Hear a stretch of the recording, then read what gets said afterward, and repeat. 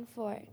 After the 2 days he departed from Galilee, for Jesus himself had testified that a prophet has no honor in his own hometown.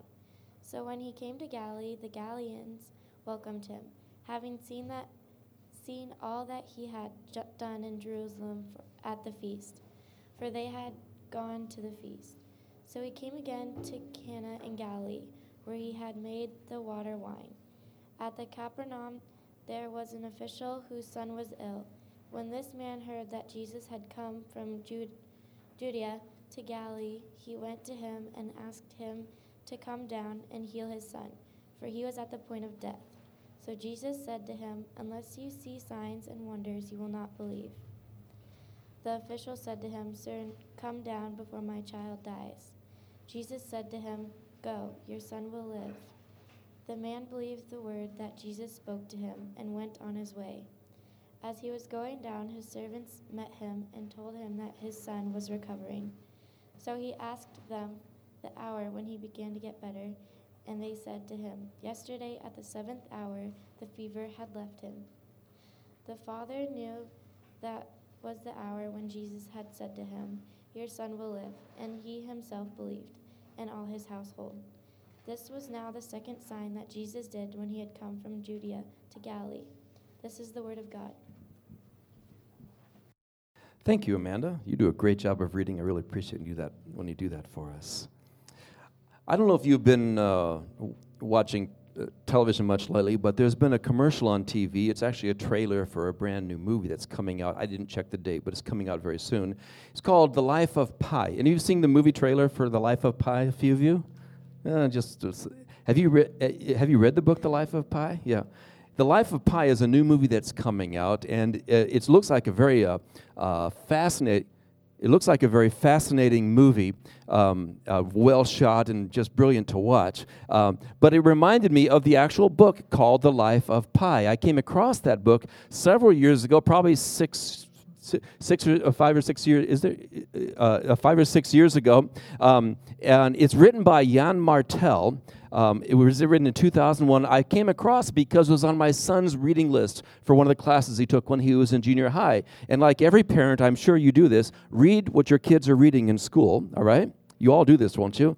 Always read what they assign. And I love to read anyway. Any excuse to read is a good one for me. And so I picked up this book, The Life of Pi, which, of course, as I'm saying to you, is going to be a movie here soon out, probably at Christmas time or Thanksgiving time.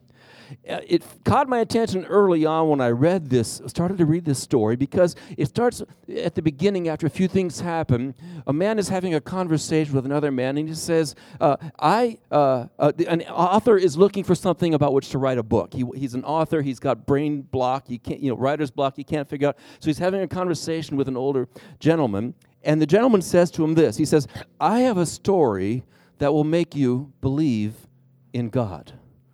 Well, that kind of captured my imagination, and so I thought, well, what is this story going to be about that will cause us to believe in God? Well, it's a fantastic, when I say fantastic, I mean it in a fantastical story about a guy who's on a boat with a tiger, ultimately. And it's just an interesting story. But I discovered early on that the guy's name is Pi. It's a shortened version that he chose for various reasons. And Pi grew up in India. But soon he began a spiritual journey. And so he met a Catholic priest. And though he was Hindu, by having been raised in India, he is now a teenager when this story occurs, he meets Father Martin. And talking to this Catholic priest, he says, "I like the Catholic faith. I want to convert and become a Catholic." So he decides he's going to become both a Hindu and a Catholic, right? So he's a Hindu Catholic. Then later on, he meets a Mr. Kumar, who is a Muslim of some standing. And he talks to him and gets to know him. And so he decides, I'm going to convert to Islam. And so he openly practices all three religions. He says, I am a Hindu, Muslim, Catholic, and he practices these religions, and his parents are a little concerned about this because they say that he has to choose a single religion. He says, no, I can't. And so throughout this book, among all the other things, there's this sort of thing: isn't just any belief okay, and can't you just pick and choose from all different beliefs? Now, there's a lot of other reasons to read this story because it's quite an interesting story, well written and well crafted. I actually enjoyed the book very much. But the life of Pi, and of course this was required reading for my 7th grade son, obviously, which tells you something about the nature of our educational system today. But the basic thrust of how people are looking at life today is that any belief is good, and in fact you can pick and choose from a variety of beliefs, and so you can believe in God in any way you want to. The question is that true? Is it true that belief is in the eye of the beholder, to paraphrase the beauty word? Is it true that belief is in the eye of the beholder? Your belief is fine, my belief is fine, we can choose as many beliefs as we want. Well, if you ask our culture, they would say yes. But if you look at the scripture, what will you find out? The story which Amanda just read for us is a story about belief. And it talks to us about the nature of belief and how important belief is. And so if you want to take notes this morning, I want to talk to you today about the object of belief, the evidence of belief, and the validation of belief that's found in this story. Amanda did a great job of reading it for you, and so I won't read the whole thing again for you, but I'd like you to think a little bit about it. It says, after the 2 days, he departed for Galilee. Now, where was he for the 2 days? If you were with us last week, he was in Samaria. He had just had a conversation with a woman by a well. This was the place in between Judea and Galilee. Judea was where Jerusalem, it was south. That was where the temple was. That's where much of the action in John takes place. John was going from Jerusalem up towards his home in Galilee, northwards, and he goes through Samaria, and he meets a woman by a well, and he has a conversation with her about spiritual longing and spiritual thirst. And if you want to hear that talk, check it out on iTunes. You can listen to that, or look on our website. Now it says the woman believes in him, and many other Samaritan, which are like a minority ethnic group there, believe in him as well. He makes his way up to up to Galilee. After 2 days, he departed for Galilee. For Jesus himself had testified that a prophet has no honor in his hometown. Now that's a parenthetical statement by John, the gospel writer. Prophet has no honor in his hometown. So when he comes to Galilee, the Galileans welcome him, having seen all that he had done in Jerusalem at the feast, for they too had gone to the feast. This raises an immediate question in our mind. John, the gospel writer, just said that Jesus says a prophet has no honor in his hometown. Now he goes into his home area, and it says they welcomed him. So what John is trying to help us to see is that not everybody who thinks they welcome Jesus really welcome Jesus. Not everybody who thinks they have a relationship with Jesus really has a relationship with Jesus. Something about the way they more or less believed in Jesus wasn't adequate from the gospel perspective, okay? So they had gone to the feast. They had seen what he had done when he was down in Jerusalem. They'd probably heard about the temple cleaning. They might have heard about his conversation with Nicodemus. And then it says, so he came again to Cana in Galilee, where he had made the water into wine. Well, now if you've been tracking with us, you remember this story from John chapter 2, where Jesus shows up at a wedding. They run out of wine. We studied that a few weeks ago, and we learned when we looked at that Jesus, by doing that miracle, turning water into wine, showed that he was the true Lord of the feast.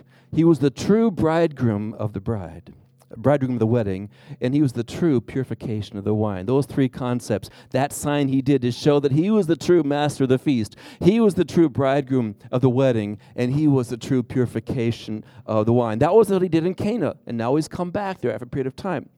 And so he's in Cana.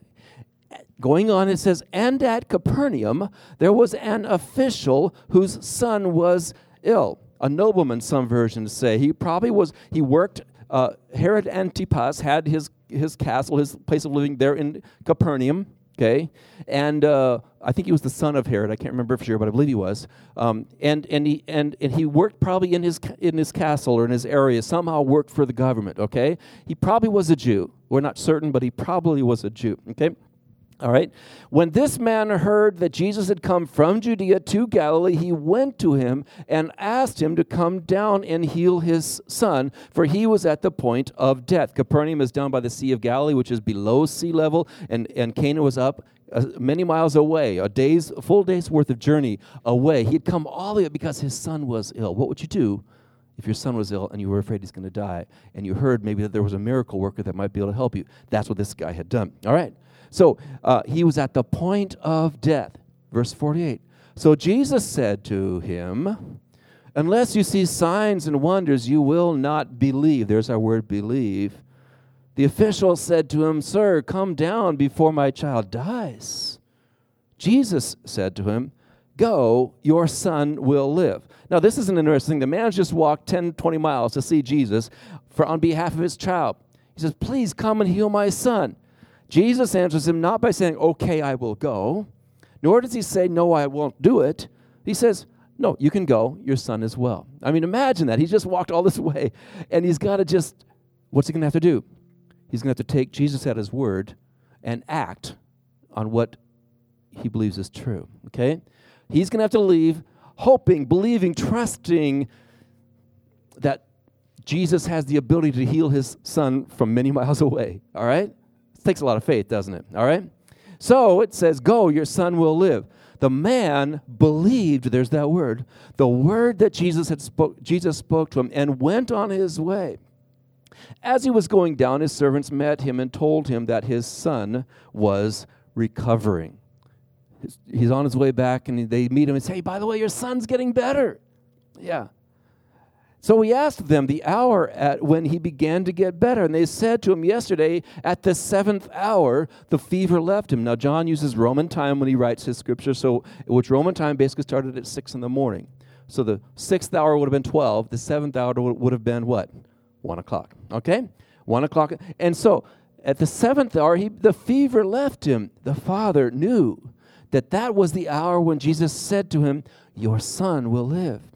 And he himself believed, and his whole household. This was now the second sign that Jesus did when he had come from from Judea to Galilee. The second sign which Jesus had done. The first sign was the turning of the water into wine there at Cana in Galilee.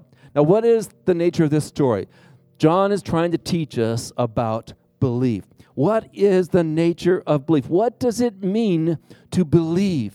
Is it like what you read in The Life of Pi by Jan Martel and whoever else? Is that what it is? Simply to make decisions based upon evidence out there? What does it mean to believe? What is the nature of belief? We're going to find out in this text. Before we look directly at this text, I want you to think about this, step back from it, and sort of take a bird's eye view of the whole Gospel of John. Because you need to understand that the word believe is a very important word in John.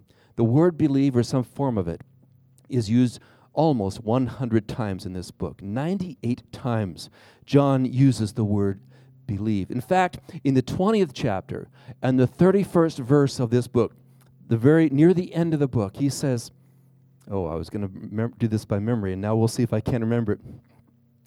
There are many other signs which Jesus did, but these are written that you may believe that Jesus is the Christ, and that by believing you may have life in his name.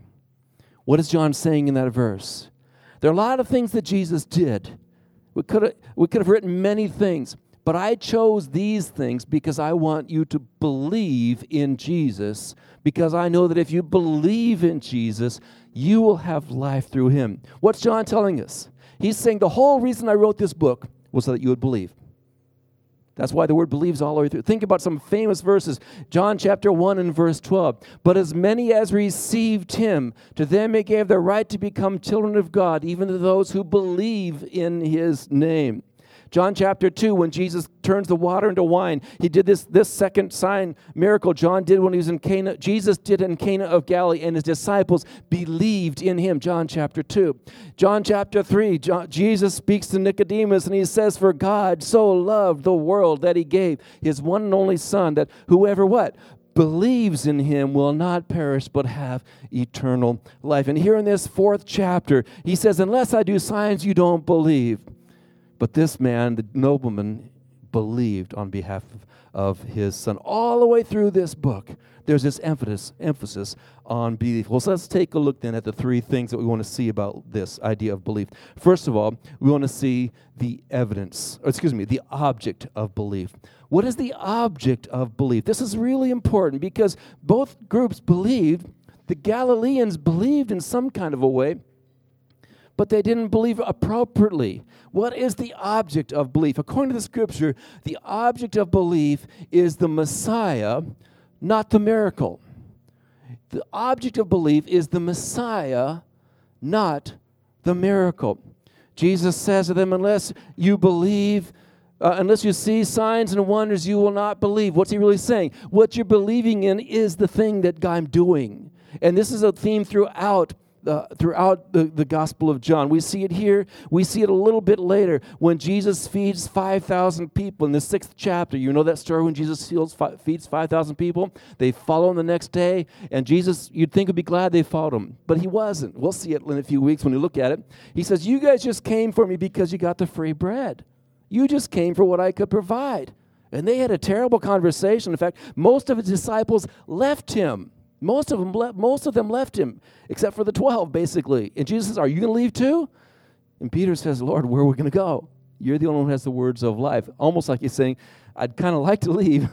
This kind of bothers me, but I don't know where else to go. And sometimes I have to say that's the level of my faith too. I've had things happen to me that say, oh, Lord, why would you act this way? Why would you do this thing? But you're the one with the eternal life. See, Peter was willing. But anyway, the theme here is that they believed in what they could get from Jesus, not in the person of Jesus. Way too many of us look to Jesus for his deeds, for what we can get from him. But what he wants from us is a love just for him, a belief in him as a person. And then if you remember at the end of your Bible in John chapter 20, there's that famous story where Jesus appears this is after he raises from the dead. And on Easter Sunday night, the disciples were all there together except for one guy named Thomas. Jesus shows up among them. He shows them his hands and his feet. They believe in him. They see him. The disciples go to Thomas and say, Thomas should have been at church last night. Jesus showed up, right? What? Jesus is dead. Tom said, well, I guess he probably did get called Tom. Didymus, he was a twin, actually. Thomas said, unless I can put my hand in his fingers and in his sides, I will not believe. What happens a week later? John chapter 20 and verse 28 is the text I'm thinking of. Jesus shows up again, and this time Thomas is there, and he calls Thomas. Can you imagine Thomas? Thomas, like I said, Andrew, come here. It's like, whoa, I wasn't expecting to get called out, right? Don't worry, I won't do anymore. Come here, Thomas. Put your finger in my hand, and in my side. Be not unbelieving, but believe. You believe because you have seen, he says. Blessed are those who have not seen and yet believe. So this idea of being belief in the person of Jesus Christ is really important to this story. See, as I said, there are way too many of us who believe in the deeds that Jesus provides for us, but not the person of Jesus himself. So when Jesus stops meeting our needs, when Jesus stops behaving like we want him to, providing for us the bread we need, answering the prayers, making sense to us, we tend to back away. That's not the kind of belief that John is writing about. And that's what Jesus was frustrated about from these Galileans. That's why he thought he was not really being honored by them. They were excited about his miracles. They were excited about the hometown boy getting a name down in big-time Jerusalem. They were excited about all that stuff. But were they ready to place their faith and confidence in Jesus himself? See, the object of our belief is Jesus, not what Jesus does for us. You see, the key thing with regard to scriptural belief is not how strongly you believe, but whether your belief is in the right thing. You can be full of faith, you can be full of doubt and fears, and you can be afraid, but if you cling to the right branch and it saves you, the important thing is the strength of the branch, not the strength of the faith, right? Believing in Jesus, the object of our belief. So the first thing that we realize is the object of our belief is the Messiah, and not the miracle. The second thing that we see in here is, what is the evidence of our belief? What is the evidence of our belief? Well, and what we will see as we look at this, the evidence of belief is in the action, not the assent. The action, not the assent. Way too many of us today think that believing as God is merely giving mental assent to an idea. I was having a conversation just Friday, with a gentleman. Found out what we're doing here, and I told him about the church and and where we meet and all that sort of thing. And he'd heard about us, and he said, "I don't know, what would you call me? You know, I believe in God. I believe in the mystery of the universe. I believe in that we're not just protoplasm. I mean, there's got to be something more. But I don't see anything special about Jesus any more than, say, Buddha or Muhammad. And what would you call that?" He said, "I think you'd call me." He said, "I think you'd call me kind of spiritual without being religious." Well, a lot of people. I said to him, we didn't have much time to talk. I said to him, "Well, yeah, a lot of people do, think of themselves in that kind of way. But what you need to understand is that Christianity teaches that God is separate from the universe, but came to us in the person of Jesus. That Jesus was God in the flesh. That Jesus was." That Jesus came to be with us as God come to the human race, and that Jesus gave his life for us, died for us, and rose from the dead. That's the essence of Christian belief. Say, well, that's just what people say, And it said, well, that was kind of the end of our conversation. I said, yeah. And I just said, yeah, it is what people say, and it's a pretty revolutionary idea if it's true. It just really is. The evidence of belief is not in just having ideas. I mean, the vast majority of Americans believe in God. In fact, I would guess that all of you believe in God. But just because you believe in God doesn't mean that you have been willing to act on that belief. Acting on the belief is what proves the belief. If you don't act, you don't believe. Action is the evidence of belief. I don't know if it's really a true story, but I've always thought it quite a fascinating. I heard it when I was very young about this one guy who walked across Niagara Falls on a tightrope years and years ago. When it was basically legal to do that. Although I know it's been done more recently as well. A great crowd watches him walk across on the tightrope, and they're all cheering, and they all think it's magnificent. And then he shows up on the side, and he talks to the whole crowd, and talks about how, what he did and all that sort of thing. And he asks the crowd, "How many of you think I could carry a person across here on a wheelbarrow?" Everybody says, "Yeah, I'm sure you could do it." All right, who's my volunteer? Well, that's the problem. Many of us are fans. Yeah, Jesus. Yeah, God. But are you willing to put your life on the line, to give yourself to him, to act on his word? That's what belief is. And it keeps me up at night, to be honest with you, sometimes.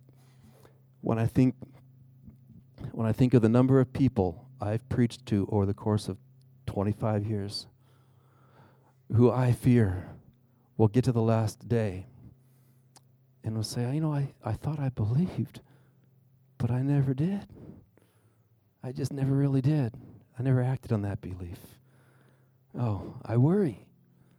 I can't make that decision for you, but I can say to you, will you act on that belief? You have to make that response to Jesus, to get in the wheelbarrow. Just take that step. Where does this come from? It comes from this story of Jesus and this man. We have these Galileans who were fine with Jesus as long as he did stuff for them, right? But this man makes this long journey on behalf of his son, and Jesus gives to him this day, unless you, and it means you all, not just to them, unless you all see signs and wonders, you will not believe. He says, "Sir, come down before my child." He's desperate. Come down. He didn't say the word. He said, "Come down." And Jesus said, "Go, your son will live." The man believed the word and went on his way. He believed and he took action. You know what's interesting is he could have rushed home and gotten home that night. He could have. But the Bible indicates that he didn't.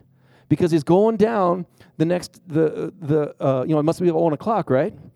He's going down and he meets his people who've come this way to greet him. And what do they say to him? Your son's getting better. He says, well, when did it happen? They say, yesterday at about noon, about 1 o'clock.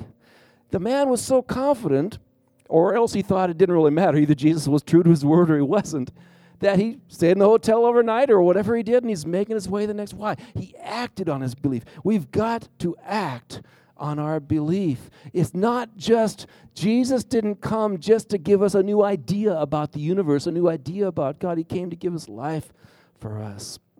The evidence of our belief is in the action, not in the assent. You see, the belief that Jesus expects is not the belief that says, I think certain things are true. It's the belief that says, I'm willing to commit my life based upon the evidence of those beliefs.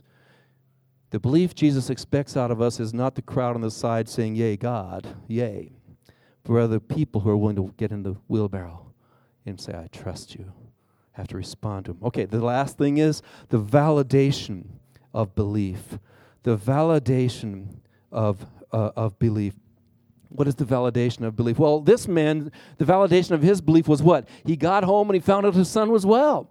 He found out that Jesus had been true to his word. He found a living son, not a dead son. What's the validation of Christian belief? I'll tell you what it is. We serve a living Savior, not a dead teacher. You cannot talk to a Muslim, they do not believe that Muhammad raised from the dead. Talk to a Buddha, they don't believe that Buddha raised from the dead. Talk to a Christian, and if they don't believe that Jesus raised from the dead, they're not a Christian. That's the essence of Christianity. Jesus died, was buried, rose again, and lives today and will return someday to remake this earth. That's the validation of our belief, because Jesus is alive. The thing I'm saying to you, and that I would have liked to have said to this man had I had a little bit more time, would say to him, I'd love for you to explore the person of Jesus. I'd love for you to really take a look at him, think about him, study him, and come to see whether you can believe that this Jesus was not just dead, not just a great teacher who died and left followers who carried on his work, but a teacher who died and was raised from the dead. The reason why you can have confidence in your belief is because you serve a risen Savior. You say, well, but I haven't seen him.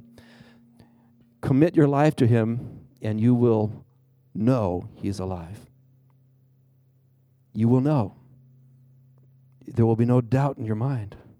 You will know that when you talk to him, you're talking to a living. You can't know until you commit, right? You can't. Maybe you're like Thomas. Unless I see, I will not believe. Jesus says, you believe because you have seen, but blessed are those who have not seen and yet believe. You can't know the joy of married life until you're willing to make a commitment to being married.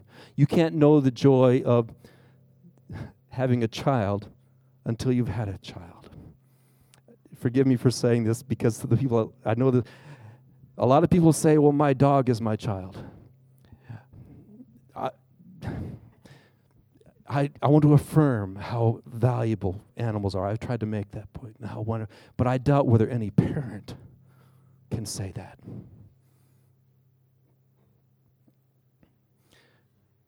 There's something you can't know. You can't know on the other side of it.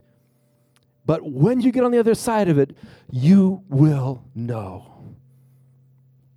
The Apostle Paul says, I know whom I have believed, and am persuaded that he is able to keep that which I've committed unto him against that day. The Apostle Paul wrote, I want to know Christ and the power of his resurrection, and the fellowship of his sufferings, being made like him in his death, so that I may be like him in his resurrection. Whatever was gained for me, those things I considered lost for the sake of knowing Christ, for whose sake I have lost all things and consider them rubbish, that I may win Christ and be found in him, not having a righteousness of my own, but a righteousness that is from God and is by faith. That's Philippians chapter 3, verses 10 and then 7 and then 8. I kind of mixed them up, but there you go. I'm just saying to you, the witness of believers throughout history, the witness of the church from the beginning, is that Jesus is alive. So, our belief. What is the object of our belief? It is in the Messiah, not in the miracle. What is the evidence of our belief? It is in the action, not in the assent. What is the validation of our belief? It is in the living Jesus, not wishful thinking. You can stay in the wishful thinking. I don't care what you think. What are you willing to commit your life to? I commit my life to Jesus. I'm getting a little bit emotional here today, I guess. I hope you don't mind. It just, this is why this is important. This is the second sign which Jesus did. And if it's true, it should change your whole world. And then you, as you follow Jesus, you should become a living witness to the reality of Jesus' presence in your life. Yeah. I don't know what Jan Martel believes or what the Life of Pi wants to say, but there's a difference between various points of view, and the difference makes a difference. I want to invite you to place your faith and trust and confidence in Jesus. You will never regret that. Let's pray as we close. Father, I just really thank you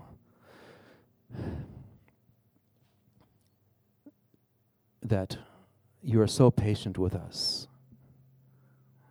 When you inspired John to write this gospel, you told him, hey, tell them how important it is to believe in Jesus, to place their confidence and trust in him, to jump in the wheelbarrow. Because if they do that, they will have life.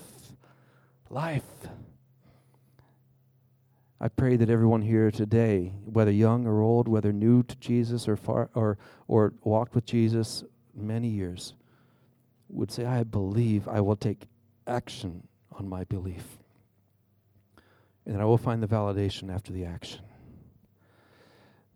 There are perhaps some today who would say, I'm kind of been on the side cheering, but life is in the commitment. I want to make a commitment. I want to trust in Jesus. I pray that they will do that even as we close our time together. In Jesus' name I pray.